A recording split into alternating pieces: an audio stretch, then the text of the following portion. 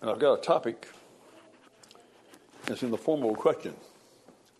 So listen carefully to this. And the question is, how deep are your roots? How deep are your roots? That's a good question.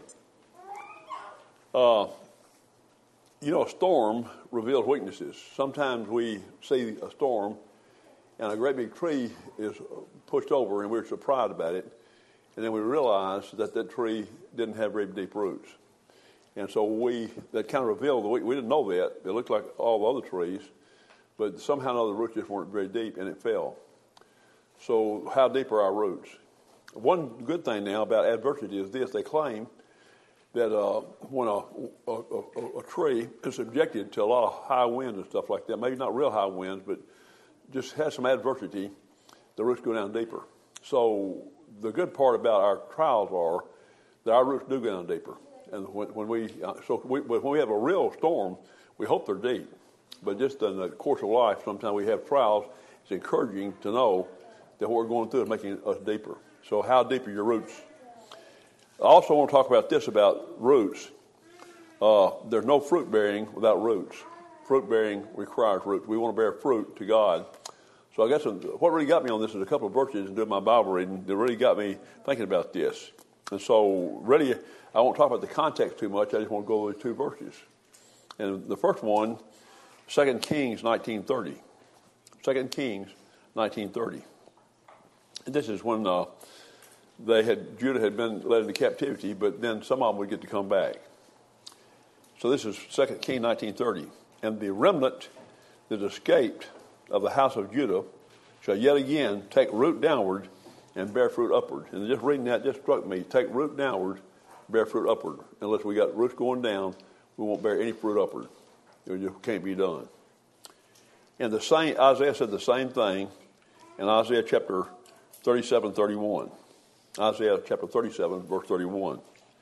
And the remnant that is escaped of the house of Judah, shall again take root downward and bear fruit upward. So we got to have roots if we're going to bear any kind of fruit. So I'm going to go over just a few scriptures, and one of them is over in Ephesians 3. And I'm thinking here really about roots being more doctrinal, really, because that's the truth. I was thinking today about how superficial most people are. I hope you're not. Some of you probably are.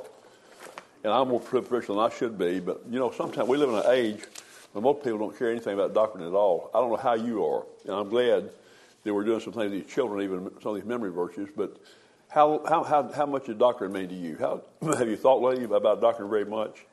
We know what we believe here. At least we ought to know. We ought to go over it again. We have more generations coming on.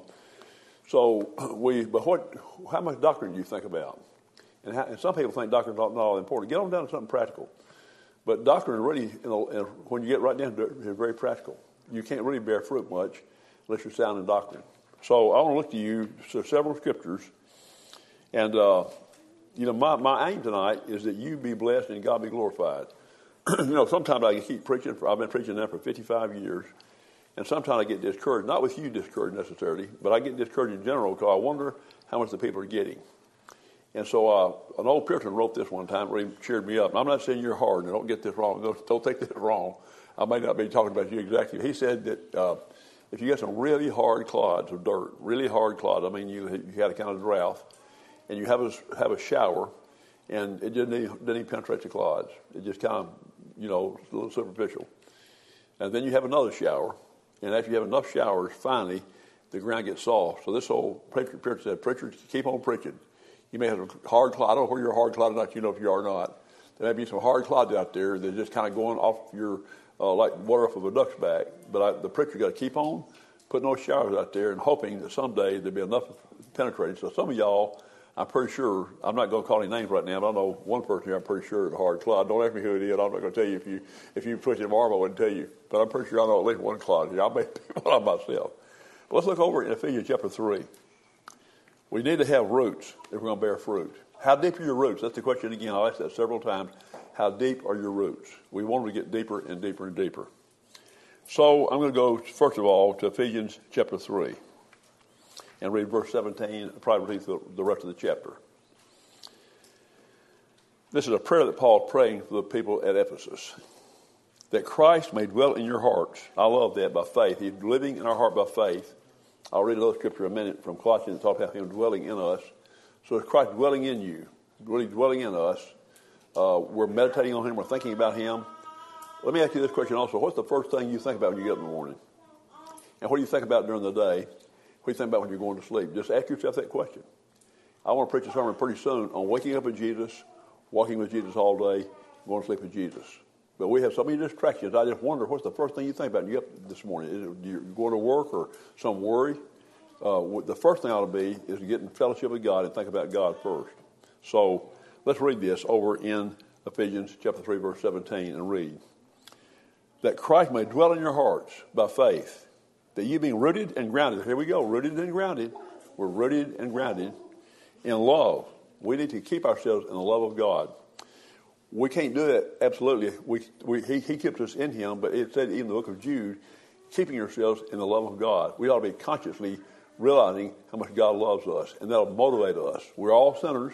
The devil tells us how sorry we are, and we can get so discouraged sometimes we think, well, it's not worth it serving God. Just give it all up. He talks to me that way all the time. Being rooted and grounded in love, may be able to comprehend when you're rooted and grounded in love. Here's what happens. May be able to comprehend with all saints with the breadth and length and depth and height, to know the love of Christ which passeth knowledge, that ye may be filled with all the fullness of God. I'm going to read that again. Isn't that wonderful? Someday I'll preach a sermon, hopefully, and go over those dimensions. You can maybe use your imagination. Go over some of these dimensions of the love of God in your mind even. That'd be a good way to go to sleep tonight, is meditate on these dimensions of the love of God.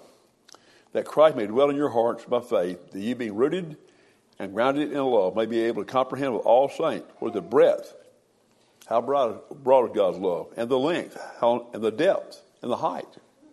To know the love of Christ, which passeth knowledge. It actually passes knowledge. It's kind of like that peace of God that passes all understanding. I like to say that's better experienced than explained, and the same here. Sometimes you have been flooded with the love of Christ and better experienced than explained. To know the love of Christ, which passeth knowledge, you may be filled with all the fullness of God. And I'm going to keep on going. I love the rest of this. Now to him that is able to do exceeding abundantly above all we ask or think, according to the power that worketh in us, and to him be glory in the church by Christ Jesus throughout all ages, world without end. Amen. So being rooted and grounded in love. So you think about that. Now, all in Colossians 3:16, it also has the word dwell in there. I love this. So how much are you in God's word? That's what I'm saying. How much are you in God, really in God's word? Let me say it this way. How much is God's word in you? That's one time an old preacher said, it's not so much how much you're in God's word, how much is God's word in you. So you know how busy you are. We're to fight, to meditate. Today I had to do some busy tasks, but I thank God I spent over an hour in John 17. When I was just going crazy because I said, Lord, I want to be studying. But I've been out of town, and some things I had to get done, and they were kind of manual tasks that didn't require a lot of thinking. So I said, I'm going to run John 17 through my mind, and what a blessing I got. And I try to make a habit of doing things like that. You do the same thing. I'm going to keep talking to you about things like that. I'm always bugging you to memorize scriptures, always bugging you to meditate on scriptures, and it's something we've got to make an effort to do that, we won't do it. So anyway, let's read over in Colossians 3, verse 16. Let the word of Christ, I just love this verse. I love the whole Bible. Some verses I'm just crazy about. There's concentrated verses. Every word is important. Let the word of Christ dwell in you richly. Isn't that good? With all wisdom. Just that one clause right there is good for meditating. Let the word of Christ, are you doing that? Have you done it lately? Or is it just kind of superficial reading our Bibles? Let the word of Christ dwell in you richly in all wisdom, teaching and admonishing one another in psalms and hymns and spiritual songs, singing of grace in your heart to the Lord. That's Colossians 3:16. Now, I'm going to talk about doctrine and duty a little bit. Doctrine, I've written a sentence here that I wanted to just read this. Doctrinal roots bring forth practical fruit. Some people think, well, we can just bring forth fruit. Some people, all they want to have is kind of a little moral lecture. And moral lectures are good, but they're not good enough. I'll just tell them something practical, brother. Y'all don't do that here. In some churches, they don't want to hear anything about doctrine. They're bored about it. What do you mean election? What do you mean predestination? What do you mean redemption? What do you mean propitiation? What do you mean imputation? How do you feel about this stuff like that? I'd like you to get to the point where you love those words and what they stand for and study them out. You know, I love sometimes just run words through my mind, just roll them onto my tongue. Redemption, what a word that is. Bought by the blood of Jesus Christ. Ransomed. Imputation. My sins are imputed to Christ. His righteousness is imputed to me. Propitiation, he propitiated my sins. All kinds of just great words y'all think about. And just meditate on them. So I'm going to show you some things about how we have to have a doctrinal foundation. The root, we got to have the roots, then the fruit. Let me just tell you a few things. You already know this, but let me tell you how some of these Pauline epistles are divided up. Let's look at Romans first of all. You won't find a better doctrinal treatise than Romans. Almost all theologians say that it may be the most doctrinal, astute book in the whole Bible. It's a great, great book. Now, the first 11 chapters are almost exclusively doctrine. The first 11 chapters. It's got 16 chapters.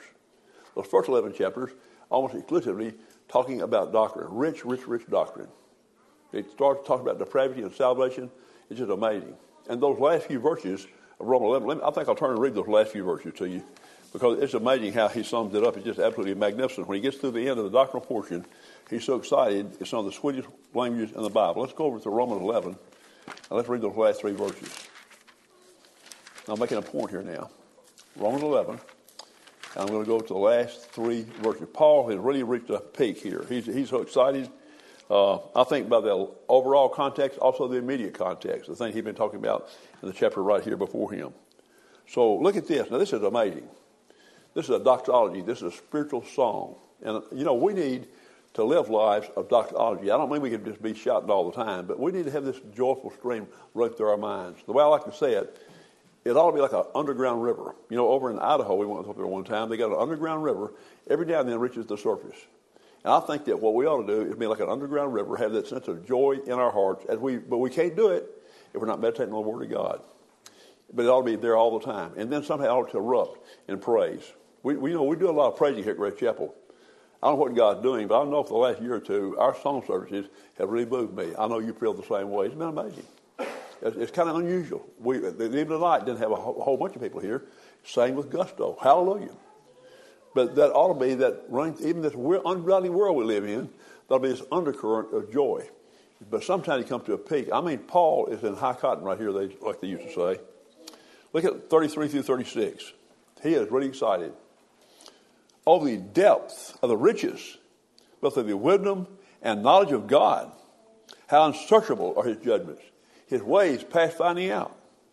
For who hath known the mind of the Lord, who hath been his counselor, or who hath first given to him, it shall be given unto him again.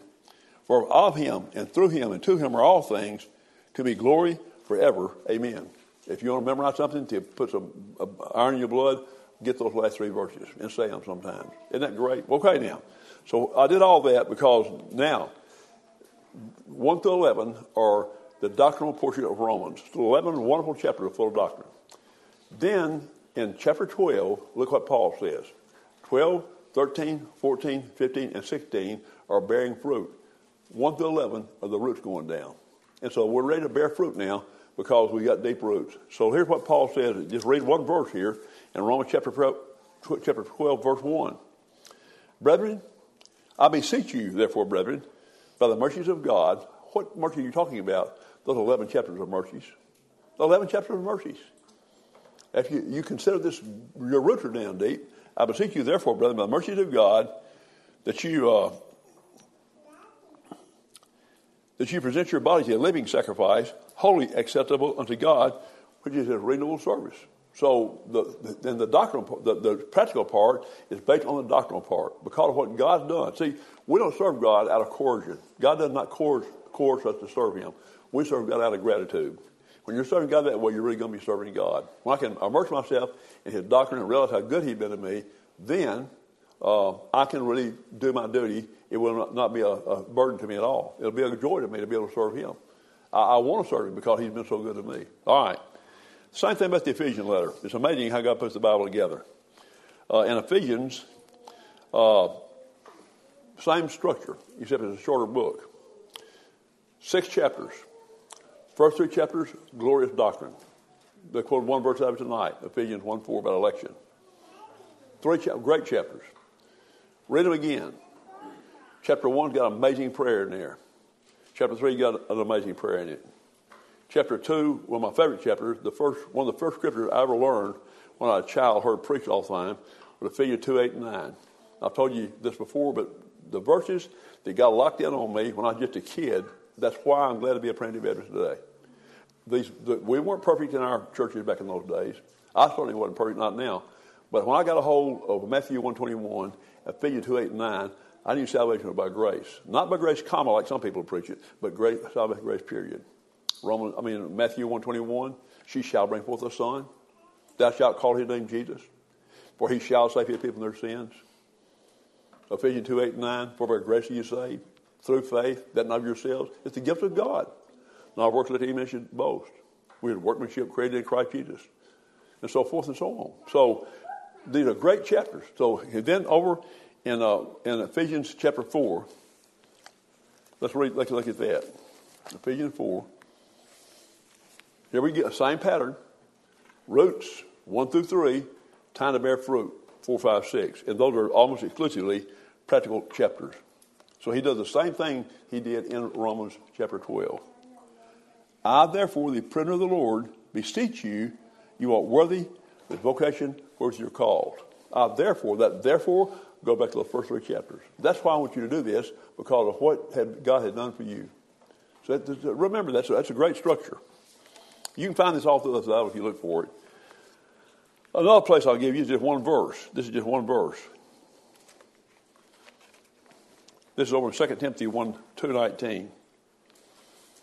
2 Timothy 2:19. This is one verse going to do the same thing. It's going to have doctrine and duty both of the same verse. 2 Timothy 2:19. Nevertheless, the foundation of God standeth sure, having this seal, the Lord knoweth them that are his. Well, that's good doctrine, isn't it? Let's look at that again. That's great doctrine. Nevertheless, the foundation of God standeth sure, having this seal, the Lord knoweth them that are his. And let everyone, in the name of Christ, depart from iniquity. Isn't that beautiful? You can't have the doctrine. You know, brother, some people say, if I believe in salvation by grace, I'll be lazy. Well, it hadn't been preached right if you're lazy. If salvation by grace makes anybody lazy, it hadn't been preached right, it hadn't been understood right. It ought to motivate us. In fact, let me give you a verse on that. 1 Corinthians 15:10, another one of my favorite verses. There's a great balance here. I've said lots of times, only the Holy Ghost will write a book like this. 1 Corinthians chapter 15, verse 10. This shows you that grace doesn't make anybody lazy at all. It does the opposite. Okay, let's see. 15:10 here. 1 Corinthians 15:10. Ready? But by the grace of God, I am what I am. That right there is roots, isn't it? And the grace which was bestowed upon me was not in vain. We're getting ready to get the fruits now. But I labor more abundantly than they all. That's good old fruit, isn't it? Isn't that amazing? Paul said, I worked harder than anybody else. But then what did he do? I look up, yet not I, the grace of God, which was with me. I made a statement lots of times, and one time I could not believe it was on Free Grace Fellowship, which was a listserver, and I think there's too much fighting going on. In fact, my boys made me get off of that thing. I was always trying to talk on that thing, trying to defend the truth, but some people didn't have a very good spirit. So I got so obsessed with it one time, I got out of the pulpit on a Wednesday night and ran to my computer to try to start defending myself again. And Ike and Timothy came in there and said, Daddy, what are you doing? They said, get off here tonight. So I did. I typed the last message and got off, and I'm glad I did. Anyway, though, they couldn't understand the relationship between grace and work. Here's the statement I'm going to make. I made this statement. Now listen to this statement. It's the soundest statement I've ever made. I got it from Brother Morris Oakley. He's a dear old man, lived in Little Rock, Arkansas. And I go see Brother Oakley. I used to drive over there and just had a good time talking to Brother Oakley. He was just a wise old man. He said, Brother Zach, let me tell you about my theology. He said, anything that I do good, God gets 100% of the credit for it. Anything I do bad, they take 100% of the blame. That, my friend, is a sound statement. I can back it up by Scripture and by my own life. And one time on Free Grace Fellowship, you won't believe this, a guy went off like a volcano on me. When I said I give God glory I give God 100% of the credit for all the good I do, he said, you're saying you're a robot. I'm not saying I'm a robot. Here's what I am saying. We're responsible to serve God. But if God doesn't help us, bless us to serve him, we won't do it. I'll give you the verse on it. Philippians 2:12 and 13. We work out our own salvation with fear and trembling, don't we? And we should, with fear and trembling. That's the fear of God, not a slavish fear. It's respect for God. Work out your own salvation with fear and trembling, for God, who is working in you, with the will to do of his good pleasure. Don't ever forget that. Listen, work like it depends on you. It doesn't, though, but it looks like it does. And that's the responsibility. That's what God tells us. Go ahead and reveal will. Then give God every bit of the credit. Not one bit of the credit. Not one bit. You couldn't lift a finger without God. In him we live and move and have our being. In heaven, we're going to be singing the song, Thou alone art worthy. And we sing it now. I love that verse in Holy, Holy, Holy. Sometimes I lift my hands up. I'm not trying to be charismatic, but I just can't help it. So when Thou alone art worthy, that's worth lifting your hands up. He gets all the glory. Isn't that great? But yet we work like we can. We work as hard as we can because we love him. We love him. That motivates us. So if you're kind of down right now, get remotivated. Say, Lord, you've been good to me. The Lord has been so good to me. I want to sing his praise. I want to glorify his name all my remaining days. If I had that doctrine to know how he saved me, I was dead in trespasses and sins. And dead means dead. We can't imagine how wicked we are without God. Even right now, my friend, the old man still living here. I know a little bit about that old man, but I don't know the full depths of the old man. That's why I've got to keep a guard on myself. Don't you ever quit keeping a guard on yourself. Don't ever think you stand, even an old fellow like me. Listen, take heed when you think you stand, let you fall. One thing I appreciate about Brother Bobby Poe, in his 90s now, and Brother Jerry Hunt Sr., who was in his 90s, just passed away, and both those men would tell me, Brother Zach, I sure hope I finish strong. Bobby Poe would pray, Lord, don't let me make shipwreck of the faith. Isn't that wonderful? You have the same attitude. Don't go around being afraid, but do fear God, and fear your ungodly, sinful nature. And thank God you've been delivered from that sinful nature by God's grace. And give them the grace to live as you should. Well, okay. Now, let me go to another place here. Well, I've read that. Let me read it again. That guy went off on me. I could not believe that. Saddest statement I ever made. I'm not a robot. But I can't hit a lick of the snake without God, and you can't either. We bear fruit as we abide in the vine, John 15 says. And if you're born again, to some extent, you will abide in the vine. I can show you a scripture from 1 John. I won't turn there right now and get my train of thought, but it said 1 John chapter 2. He says, you will abide in him. Then the next verse says, abide in him. That's not a contradiction. You will abide in him, he says, and you will if you're a child of God to some extent. But then he said, abide in him. He exhorts us. He exhorts us. Just like Paul one time over in the book of Acts. And they had that shipwreck in the 27th chapter of Acts. And God told Paul, you're not going to lose anybody, Paul. I'm going to give you the whole crew on this ship. But you know what happened? Some of those old Roman soldiers want to get out of there. It's kind of dangerous. They're fixing to get a lifeboat and get out of the way. And Paul told the centurion about that, and they cut the ropes and let the boat drop down the water. And Paul said, except these abide in the ship, you can't be saved. Now, Paul, why did you say that? God already told you you're going to have everybody.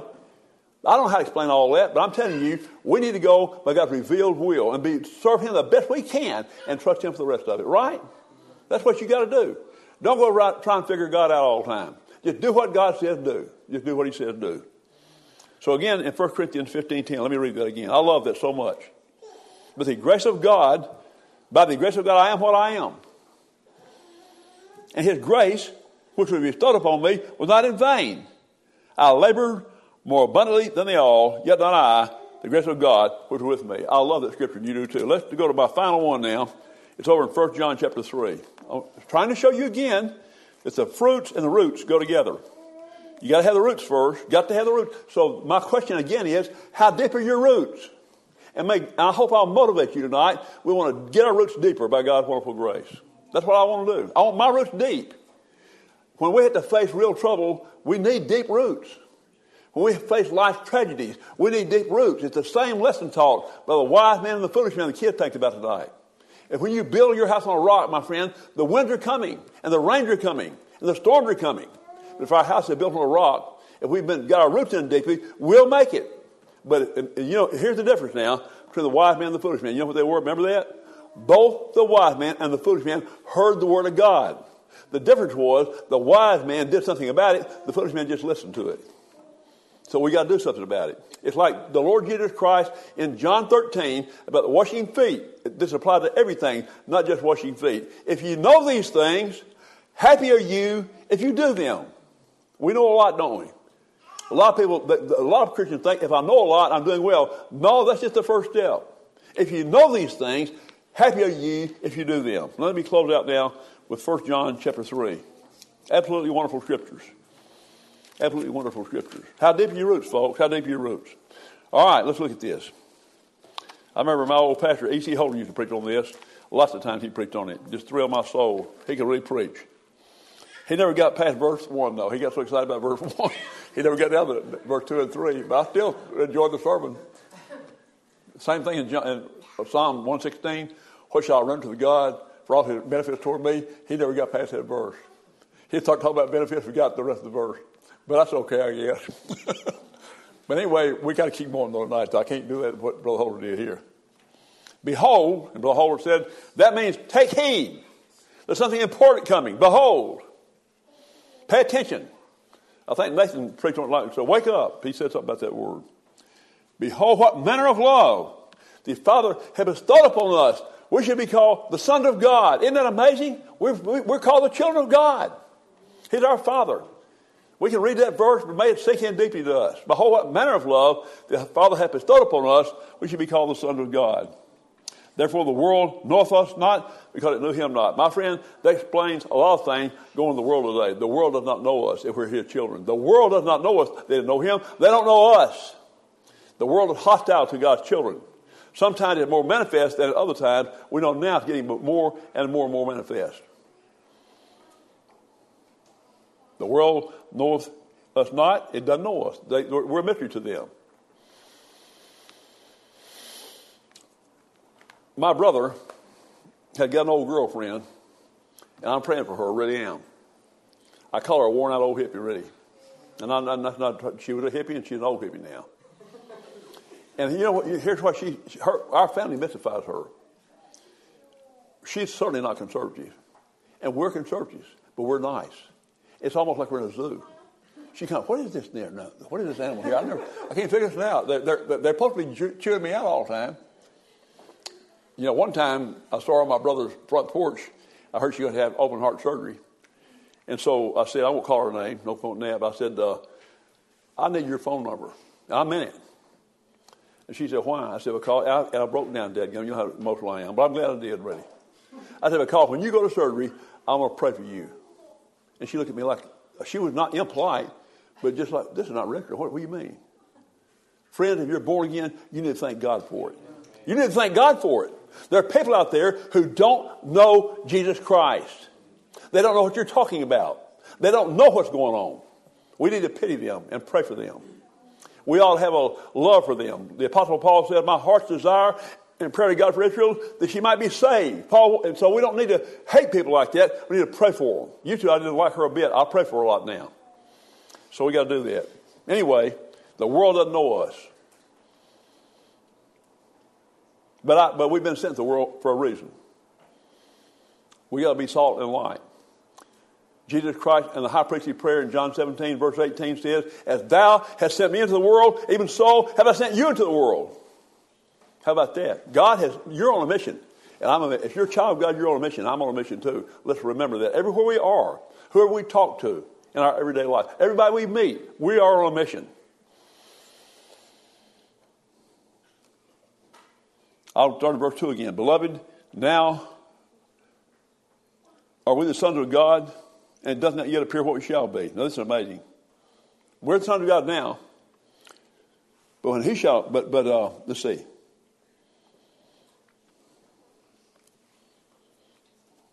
Beloved, now are we the sons of God, it does not yet appear what we shall be, but we know when he shall appear, we shall be like him, for we shall see him as he is. Explain that to me, if you will. Explain it to me. I just believe it. Isn't that amazing? We don't want to be God, like the Mormons say. We will be God-like, Christ-like. Conform to his image. That's what predestination is all about in Romans 8. We're being conformed, predestinated to be conformed to the image of his Son. And friends, that process has begun now. You need to realize that. Here's what I used to believe. I'm going to tell you what I used to believe. Just confess it. I used to believe that, I'm going to be a little bit sarcastic here, but it'll make the point. Here's what I used to believe. You get born again, God shook your hand, said, good luck, I'll see you at the resurrection. I was about that way. That's some old Baptists that way. God had nothing hardly to do with our life. He's got a lot to do with your life even right now. God is conforming you to his image now. There'll be a quantum leap when you're glorified.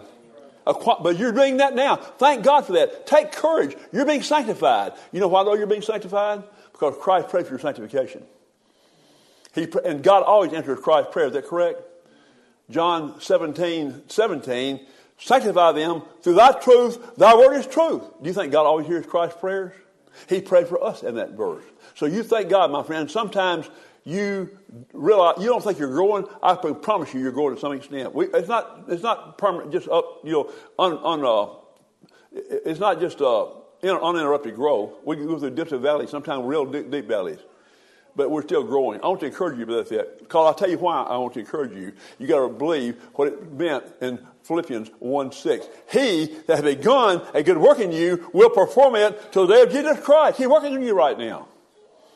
Old Bill Gothard used to have that thing, be patient with me, God not finished with me. We need to be patient with each other. I heard one time about a guy who was a sculptor. And so he had a great big old block of marble. He's going to sculpt a horse. The guy said, how are you going to sculpt that horse? I'm going to knock off everything that don't look like a horse. That's what God did for it. He's going to knock off everything off you don't look like a child of God. Isn't it good? He's the master sculptor. Hallelujah. All right, let me finish this. I want to get to the punchline, but I love this punchline. Okay, now, what kind of practical application does this have? You talked about roots, Brother Zach. What about the fruit? Look at it. And every man that hath his hope in himself purifieth himself even as he is pure. If you really have that hope, it'll purify you. You'll want to live for God. Well, my friend, I love you, and I'm thanking you for your good attention. Let me ask that question again. How deep are your roots? How deep are our roots? Let's ask God to let our root go down and our fruit come up.